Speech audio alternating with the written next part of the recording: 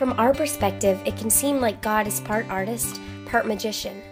It's magnificent the way he takes the people society wouldn't choose, the places no one would ever go, even the schemes of the enemy that are against his purposes, and forms them all into a beautiful work of art. God is building his church and reaching the world with his love. But what's more impressive than that is he's doing it through us, broken humanity. How is that even possible? When Jesus left, God sent his Spirit to dwell inside us, to lead and to empower us. Sometimes the Holy Spirit leads us into situations that seem normal and natural. Sometimes his miraculous work is much more apparent, but it's all supernatural. In the book of Acts, we see the gospel spread through men and women following the guidance and working in the strength of God's Holy Spirit. From Jerusalem to Judea and Samaria, even to the remotest parts of the earth. This is the book of Acts. All right, well, good morning, Mosaic. My name is Phil, and I serve as the executive pastor here at Mosaic Church, and many of you know that I'm relatively new here. My wife and my kids and my family, we all moved down here in July from upstate New York, and you might have heard that story last month when I shared some of that here over the weekend, and it's been great as we've been getting to know the church and getting to know the staff and getting to know the area, getting to know the culture. It's been a lot of fun just kind of digging into what it means to live here in Central Florida, and it's funny because, you know, some things are really pretty much the same, and some things are completely different. But, you know, some of those things that are the same, like you walk into, say, a Target store, and, you know, everything is pretty much laid out in the same way, right? You kind of know, even if you've never been in that store before, it's the same as it was back in New York. It's not a whole lot different. Or you walk into a mall, and you know that somewhere in that mall there's going to be a Gap store, and they're going to sell the same jeans that they sold in the Gap store in New York. That hasn't really changed at all. And you know that somewhere in the midst of a bunch of stores in that road where all the stores are, there's going to be a Panera Bread, which is good for me because I tend to do a lot of my sermon preparation at Panera Bread. It's sort of, I get in there, I get the headphones in, I get into the zone, and everything's pretty much the same when I go there, right? The menu's the same, the coffee tastes the same, the tables and chairs are the same. I learned this week, however, in preparing for today's teaching, that there is one key difference between the Panera Bread that I frequented in New York and the Panera Bread that I go to here in Florida. When you spend a few hours at Panera and you're drinking several cups of coffee, there's a place in the restaurant that you visit several times. And what I learned is that in New York, the men's bathroom was on the right. But here in Florida, it's on the left. And you know, when it's kind of early and you've only had 2 cups of coffee, you're not really paying attention to these things. So I learned that one the hard way this week. I was really confused as to why there were 2 stalls in there. I just didn't understand. There's no stand-up thing. I don't get it. Thankfully, there was no one in there, and I was able to sneak out and nobody saw me. So the secret is safe. You guys just keep it here. It's in the family, all right. Very good. This has literally nothing to do with my sermon today. Absolutely nothing. All right, very good. Well, let's open in prayer, and then we're going to jump into the book of Acts today. Father God, thank you so much for a chance to study your word. God, I pray that we would come to your word with open hearts, with submissive spirits, ready to just learn and be challenged by you. God, we know that when you call together believers in your name, that your Spirit is here with us, and that we need to be ready to be open to whatever it is you desire to do through us and in us. Change our hearts, change our attitudes, change our minds. God, we love you, and we pray that all of this would be done to your honor and to your glory. We pray these things in Jesus' name and in the power of the Holy Spirit. Amen. So we've been in the book of Acts since early this year, and we've watched as a random group of people who kind of seem like they all come from the island of misfit toys, get called together, and they become the early church. And then we saw that early church empowered for mission as the Holy Spirit was given to them in a few different places and in a few different ways. And we saw that God did not call them together and then give them his Spirit just so that they could have some great friendships and have a place to call home, but that's a part of it, but if we stop there, then we've missed the most important part of the gathering, which is the scattering. And so we see that scattering begin to happen in the early church as the church grows into a full-fledged movement.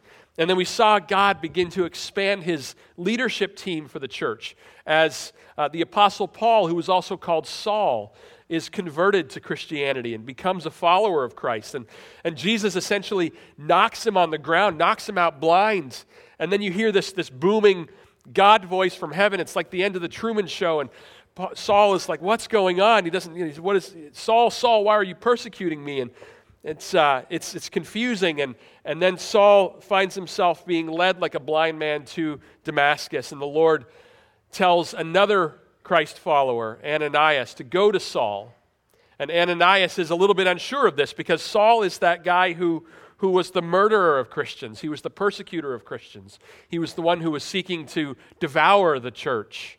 And so Ananias is rightly a little bit afraid of this and says, are you sure, Lord? Are you sure that this is the right plan? Because there's probably some other people who might be more open to this or better at this. And Jesus says, no, I've got a plan. Go and do this. It's going to be great. I'm going to do great things through this guy. And so when Ananias comes to Saul, he says to him, Brother Saul, the Lord Jesus who appeared to you on the road by which you came has sent me so that you may regain your sight and be filled with the Holy Spirit. And so God is going to give him back his physical eyes, but he's also going to give him this new spiritual eyes to see through. He's going to give him the Holy Spirit. So Ananias goes to Saul and says, regain your sight and be filled with the Holy Spirit. And the scales fall off from his eyes. And at that same moment, he receives the Holy Spirit.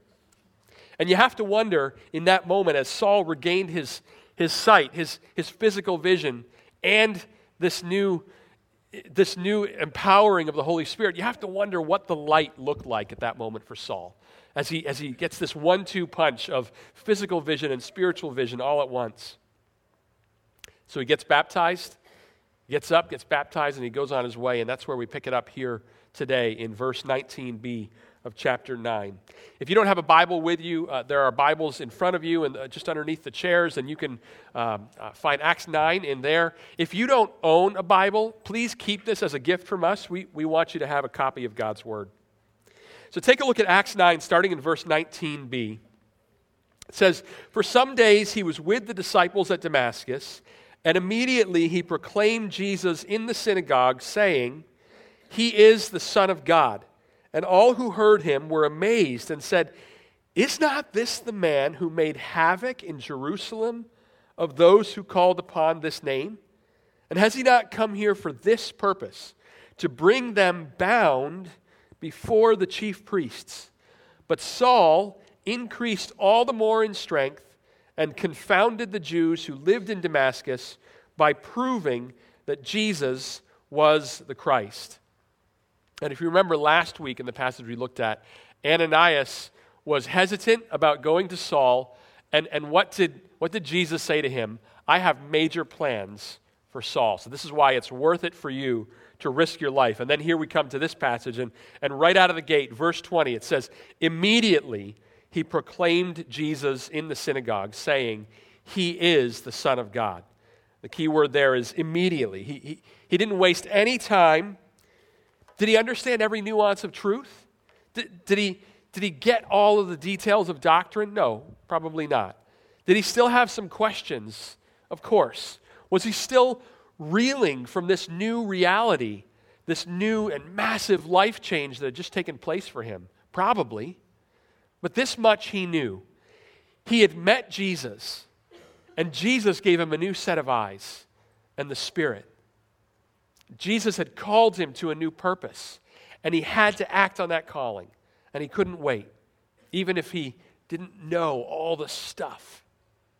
And isn't it often the case that when a person meets Jesus for the first time, they can't help but go to the people that know them best and tell them this great news?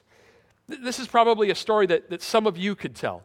You met Jesus, and you went home, and you told your spouse, and you told your kids, and you told your parents, and you told your roommates, and you told your best friends. You didn't know how to answer all their questions, but you knew one thing. You knew that you had tasted grace. You knew that you had experienced forgiveness. That you knew that you were sensing a joy that you couldn't explain, but you just had to share. You had to share it with others. You had to tell others about it. And so immediately, Saul starts to preach that Jesus is the Son of God. And where does he do it? He does it in the synagogues. He does it with the people that he knows best. He does it with his own people. He went to the culture he knew best. And all of a sudden, the guy who was responsible for the murder of Jesus' followers, the guy who was committed to destroying the church, the guy who was Christianity's number one enemy, is suddenly going into the synagogues, and he's preaching that Jesus is the Son of God, that Jesus is the Messiah that they've been waiting for. And notice that it doesn't say synagogue, singular. It says synagogues, plural. That's important. Imagine everyone there goes into his first synagogue to teach, and the people are excited, right? And they're thinking, hey, we've got Saul as our guest teacher. I mean, this is going to be pretty amazing, right? We've got this guy who is well known throughout the Jewish faith as somebody who is a defender of the faith, somebody who is rooting out those who are seeming to go against orthodoxy of the Jewish faith. He's rooting them out and he's killing them. He's persecuting them. He's bringing them to justice. We've got this guy as our guest teacher today. It's going to be great. And what does he do instead? He tells them all about the most important thing that has ever happened to him. He says, guys, Jesus knocked me out blind. I was so distraught. I was so out of it. I couldn't even eat. I was led to Damascus as a blind man. And then this guy Ananias came and healed me, and he imparted the Spirit to me. And that same Spirit that the prophets and kings of old had at times, but not all the time, I've got access to him all the time. He says, guys, I was wrong. Guys, I was wrong. Jesus Christ is the Son of God. He is the Messiah. And how do the Jews in the synagogue respond? It says, all who heard him were amazed and said, is this not the man who made havoc in Jerusalem of those who called upon this name? And has he not come here for this purpose, to bring them bound before the chief priests? Isn't this the guy who was the Christians' number one enemy? Now he's their biggest fan? This doesn't make sense. What's going on here? They must have been angry. They must have been thinking, even in that first synagogue, Saul has gone nuts. We've got to take him out. We've got to take him out. And how does Saul respond?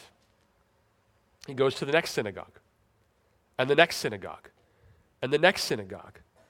And even though there is certainly a threat of punishment and death even there, he keeps on going to each synagogue. By some accounts, there were as many as 50 synagogues in Damascus. Some would have been fairly small, some would have been fairly large. He didn't go to just one synagogue and stop, knowing that he might get lynched at the next one. He kept on going.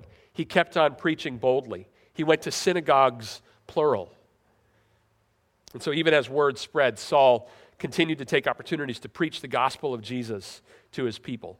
Verse 22 tells us that Saul increased all the more in strength and confounded the Jews who lived in Damascus by proving that Jesus was the Christ. So he keeps on teaching in the synagogues.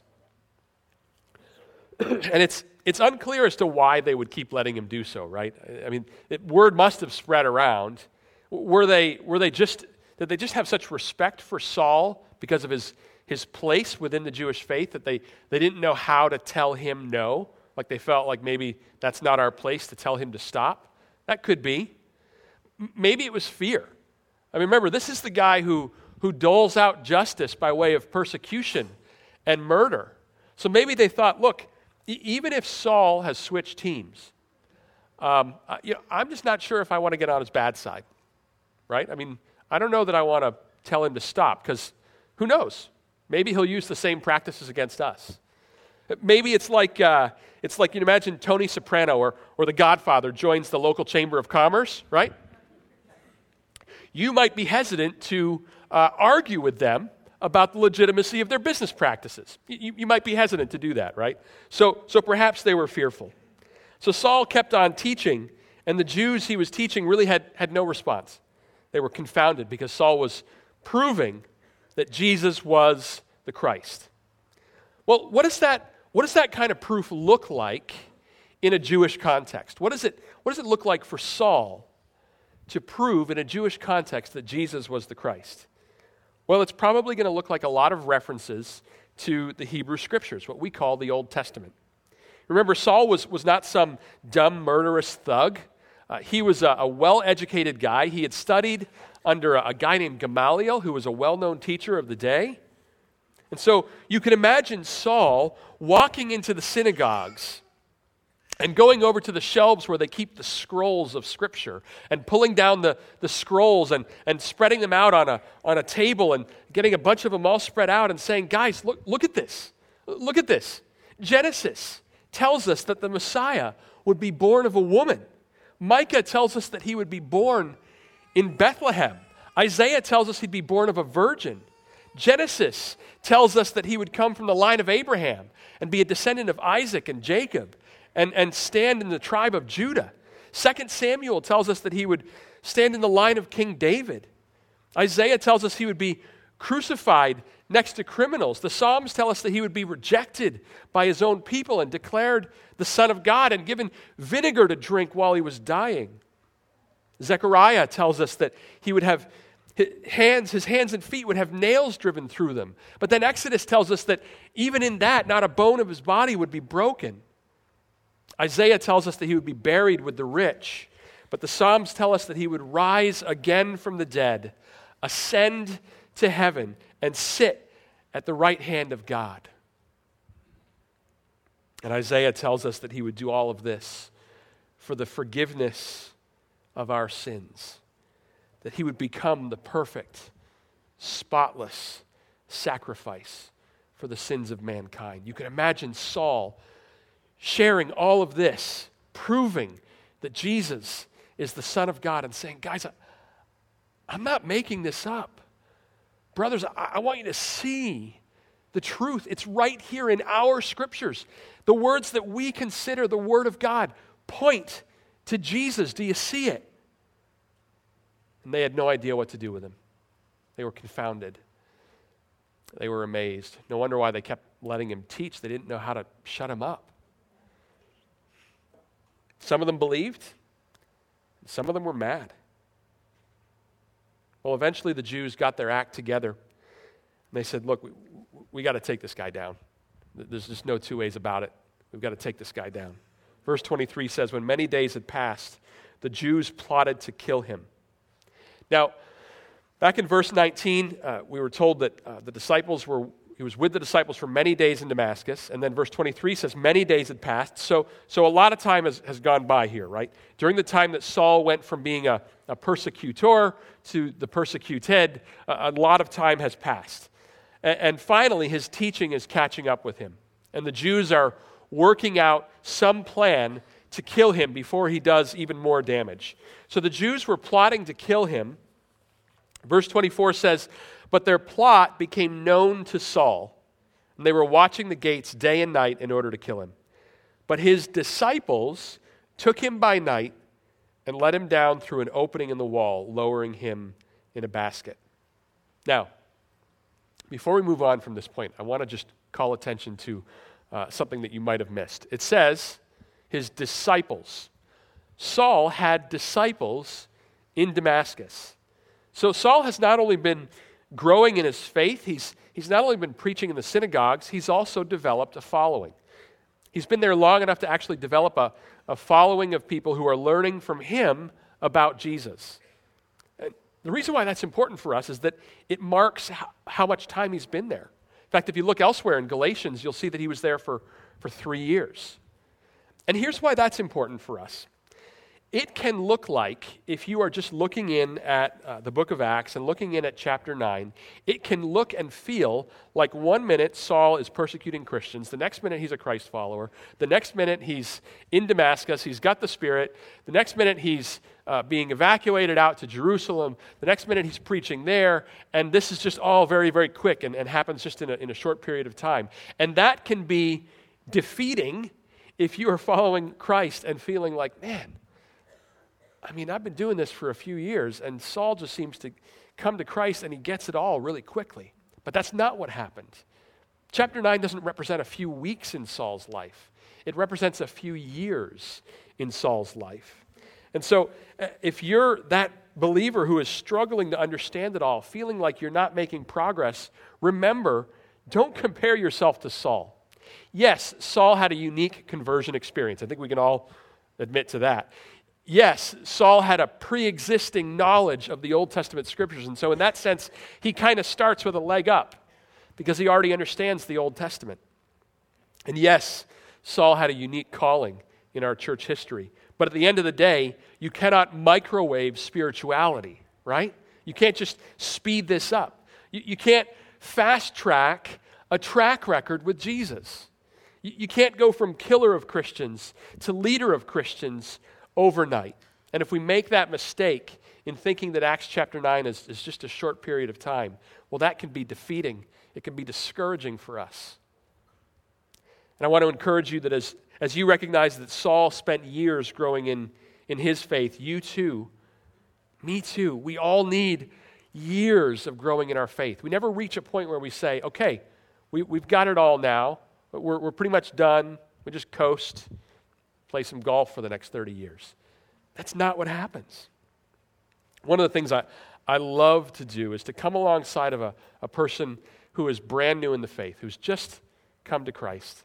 And you look at them and they're just, they're bumbling and they're kind of stumbling around in their faith and they're misquoting scripture and they're praying wrong and they say offensive things and there's still a lot of sin in their life and you see this and it's just a mess. It's just messy. And then you come alongside of them and you see them grow over a couple of years' time and you see that as things change, as the Spirit gets a hold of their heart, changes begin to happen. But at some point with this believer, a conversation will happen with someone where they will say, I just feel like I'm not growing. I just feel like I'm not making any progress in my faith. I feel like I'm not understanding the Bible any better than I did when I first came to Christ 2 years ago, 5 years ago, whatever it might be.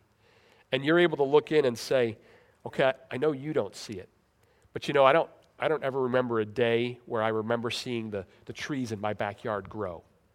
But I can look in at your life and I can see that you have a sweetness of your spirit that didn't exist before because the Spirit of God is taking off the hard edges of your heart and soul. And I can see as you have a love for people that you didn't have before because you're experiencing the love of Jesus Christ. And I can see as God's Word is softening who you are and making you somebody who loves truth and loves the God of truth. And I can see it, but you can't because I'm looking at it from the outside and you're just experiencing it on a day-to-day basis. And so you can't see it, you can't feel it, but you're growing. And so in the same way that Saul had years of growing here in Damascus, we will always need years. We cannot microwave our maturity in Jesus. All right, let's move on here with Saul. So Saul is being sought after by the Jews in Damascus because he's become a very convincing teacher of the way of Christianity. And so he escapes with the help of his disciples, his students. They help him through a hole in the walls of the city in a basket that's kind of been turned into an elevator. He escapes out. Verse 26 of chapter 9 says, "And when he had come to Jerusalem, he attempted to join the disciples, and they were all afraid of him, for they didn't believe that he was a disciple." So remember, in this day, there's no internet, there's no cell phones, texting, right? None of that. No chat rooms. Do people use chat rooms still? I don't think they do. There's none of that, right? It's just, it's you got to walk the message there. And even if they had heard some rumors that Saul had become a Christ follower, they would have good reason to doubt it. They would have good reason to say, yeah, I think I'll wait to see if that one's actually true. They would have good reason to question whether or not the murderer of Christians hadn't just cooked up some new plan to get in with the believers in Damascus and root out the churches there and then bring them to punishment for their belief. And so he shows up at the the church in Jerusalem, and he's like, hey, I'm one of you now. They're like, no, I don't think so. No, seriously, I brought my Bible. No, you brought a gun. We don't trust you. People are ducking behind the furniture. It's just, they're afraid. So what does Saul need in that context? Well, Saul needs a character reference. He needs someone who can vouch for him. Someone who can vouch for his conversion to Jesus. Someone who can say, it's okay. He's telling the truth. He's one of us now. So enter Barnabas. Take a look at verse 27.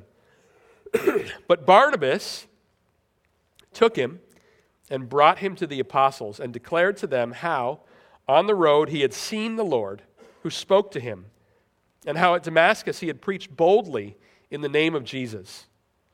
Now, what do we know about Barnabas from elsewhere in Scripture? Well, we know that his nickname is the Son of Encouragement. Barnabas is this guy who he plays this role of being the bridge builder. He plays this role of being the guy that everyone loves and everyone trusts. He's the level-headed guy that if Barnabas says, you can trust Saul, he's okay, you're gonna believe him. And God uses Barnabas to legitimize Saul's ministry in Jerusalem. And so one of the great little side stories of Acts chapter 9 is the role of the Christian community in Saul's life. God uses Ananias to heal Saul and bring the Holy Spirit to him. So he uses a Christ follower to do that. In Damascus, his students, his community, they help him to escape to Jerusalem.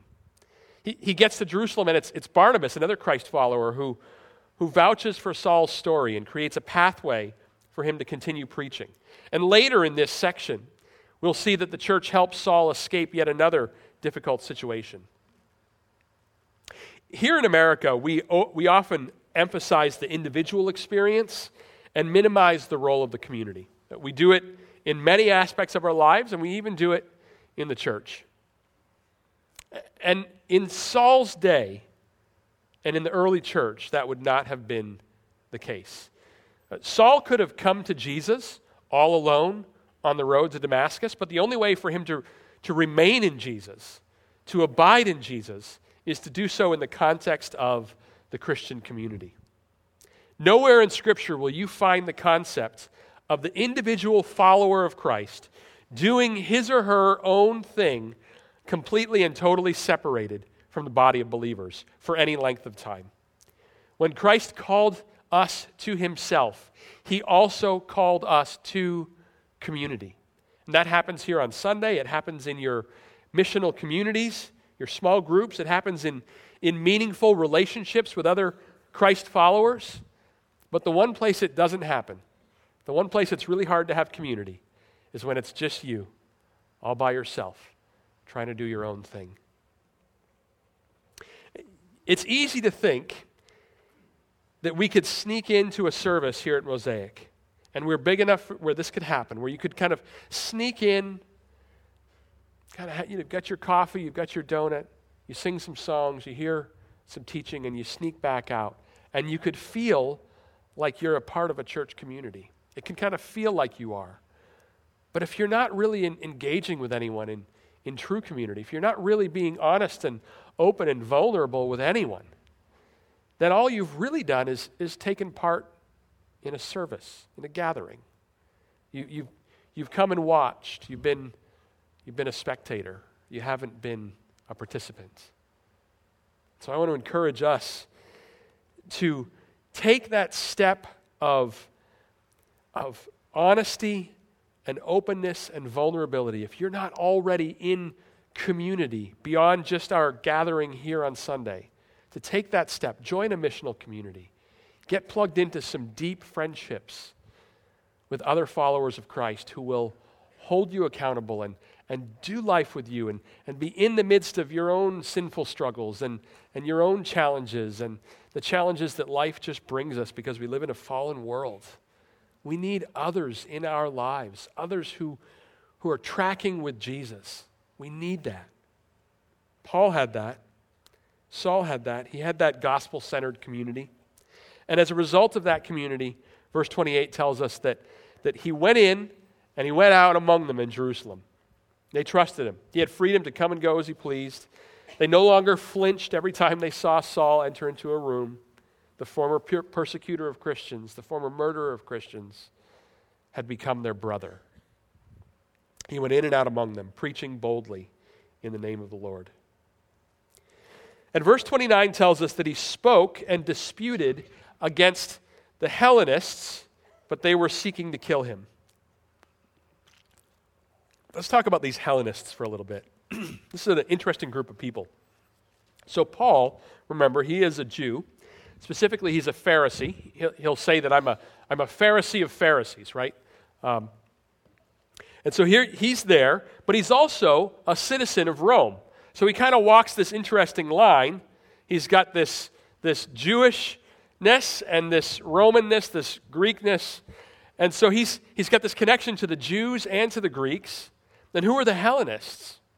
Well, the Hellenists, they're a sect of Judaism that takes Jewish tradition and combines it with Greek culture. In fact, it was the Hellenists who took the Hebrew Bible, the Hebrew Scriptures, the Old Testament, and translated it into Greek, the language of the day, and translated it so that others could read it in their own language.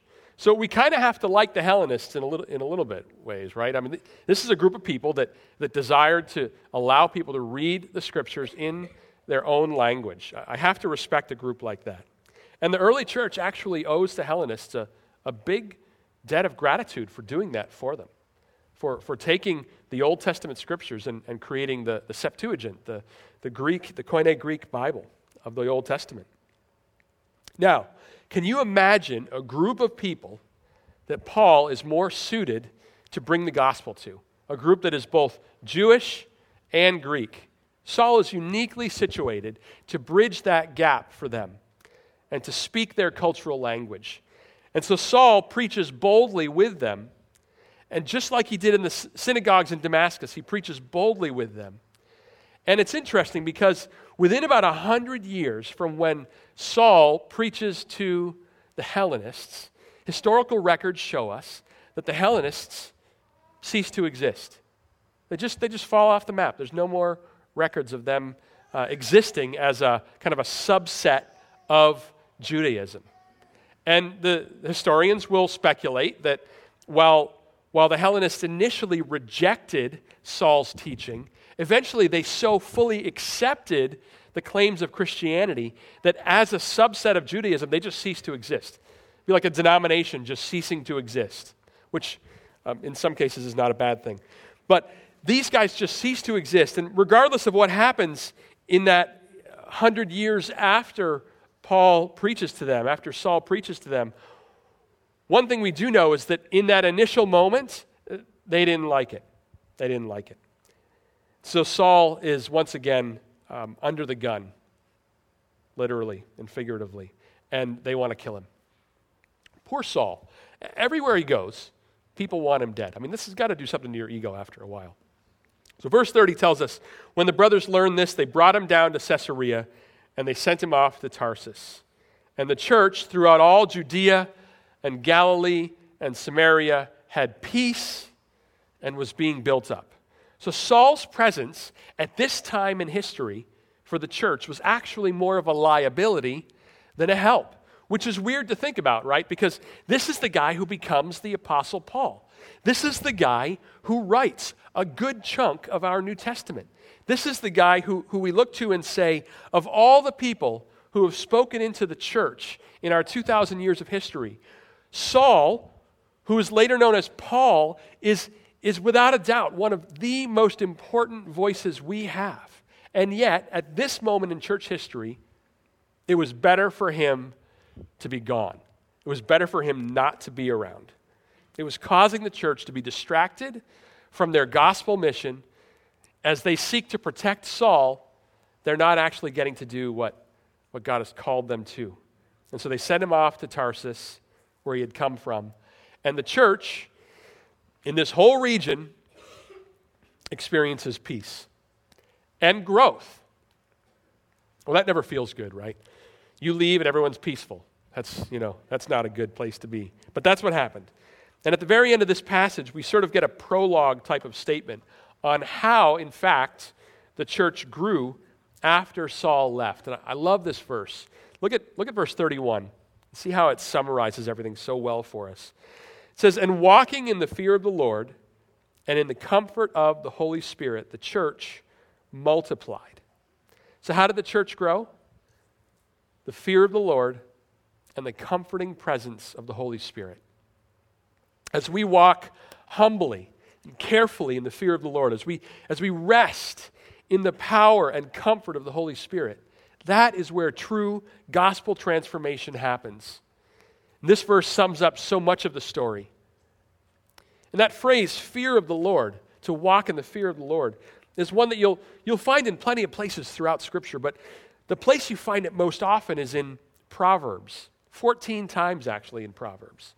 In fact, it's in Proverbs that we read that the fear of the Lord is the beginning of wisdom. It's the beginning of knowledge. It also tells us that the fear of the Lord is a fountain of life. It actually prolongs life, and it leads to life. The fear of the Lord is also said in Proverbs to cause us to hate evil. It actually keeps us away from sin. But perhaps the most appropriate for our current passage of Scripture here, offshoot of the fear of the Lord, is that it inspires strong confidence. Strong confidence. It's funny to think of fear causing confidence. But of course, when we talk about the fear of the Lord, we don't mean like a cowering in terror kind of fear. That's not what we mean.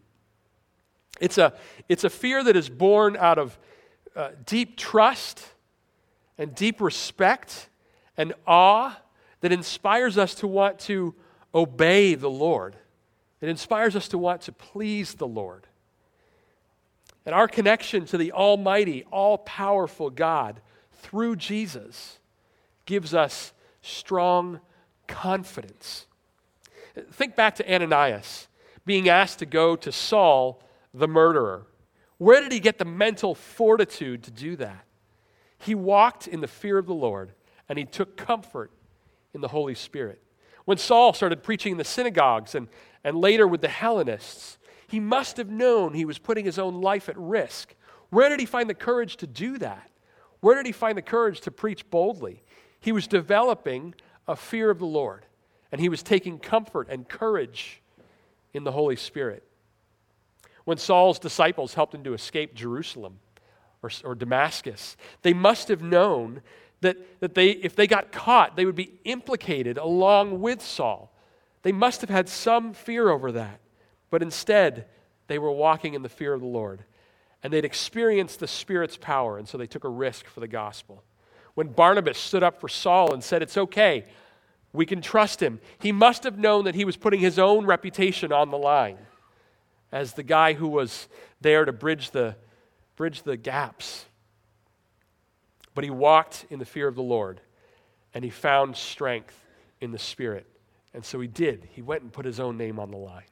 Saul finds himself on the run from the law again and again.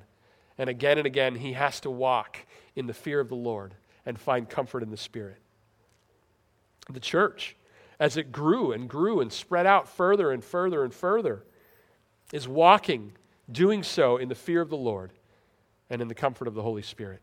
See, we can find our strength in all sorts of places. We can seek comfort in so many places. We can work so hard and so diligently in our own strength instead of in the Spirit's strength. We strive as people pleasers in fear of mankind instead of walking in the fear of the Lord, who loves us dearly. We look to our relationships for comfort instead of the Spirit's comfort. We fearfully find our identity in all sorts of places, like our jobs and our families and even our hobbies,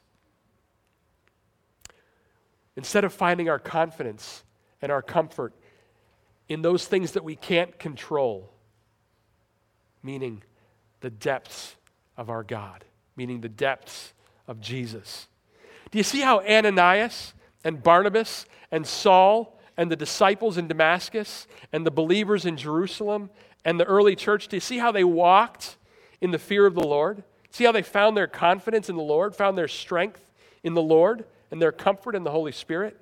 See how their faith paved a way for the spread of the gospel, paved a way for the expansion of the church, paved a way for the church to multiply? To see how even that faith was not really about them, but it was about bringing glory to God as the glory of God is reflected in the bride of Christ and the expansion of God's kingdom, the expansion of the church, the spread of the gospel through that church. Ultimately, it wasn't about them at all. The story of the early church is a story of regular people, ordinary people, walking in the fear of the Lord and finding comfort in the Holy Spirit. The story of the early church is a story of humble submissiveness. It's a simplicity of purpose. It's a story of a movement being born out of awe and reverence and a holy fear of our Creator God. May we never lose sight of where we stand in God's plan on this earth, and may we see it as a call to action as God calls us into mission in our communities. Let's close in prayer. Father God, we thank you for the witness that we read in this chapter of Acts. We thank you for the life of Saul, and we thank you for the way that his life teaches us what it looks like to step out in faith and to speak boldly in places where we may be uncomfortable, to find our strength not in our own will, not in our own abilities, not in the gifts that we think we've honed all on our own, but instead to find our strength and our purpose in you. God, teach us to walk humbly in your paths. Teach us what it means to have a healthy and holy fear, awe of you. Teach us what it means to walk in that. Teach us what it means to find our comfort in your Holy Spirit rather than in so many distractions that crowd us in every single day. God, I pray that we would do these things to your honor and to your glory. And we ask these things in the name of your Son and in the power of your Spirit. Amen. Let's continue worshiping.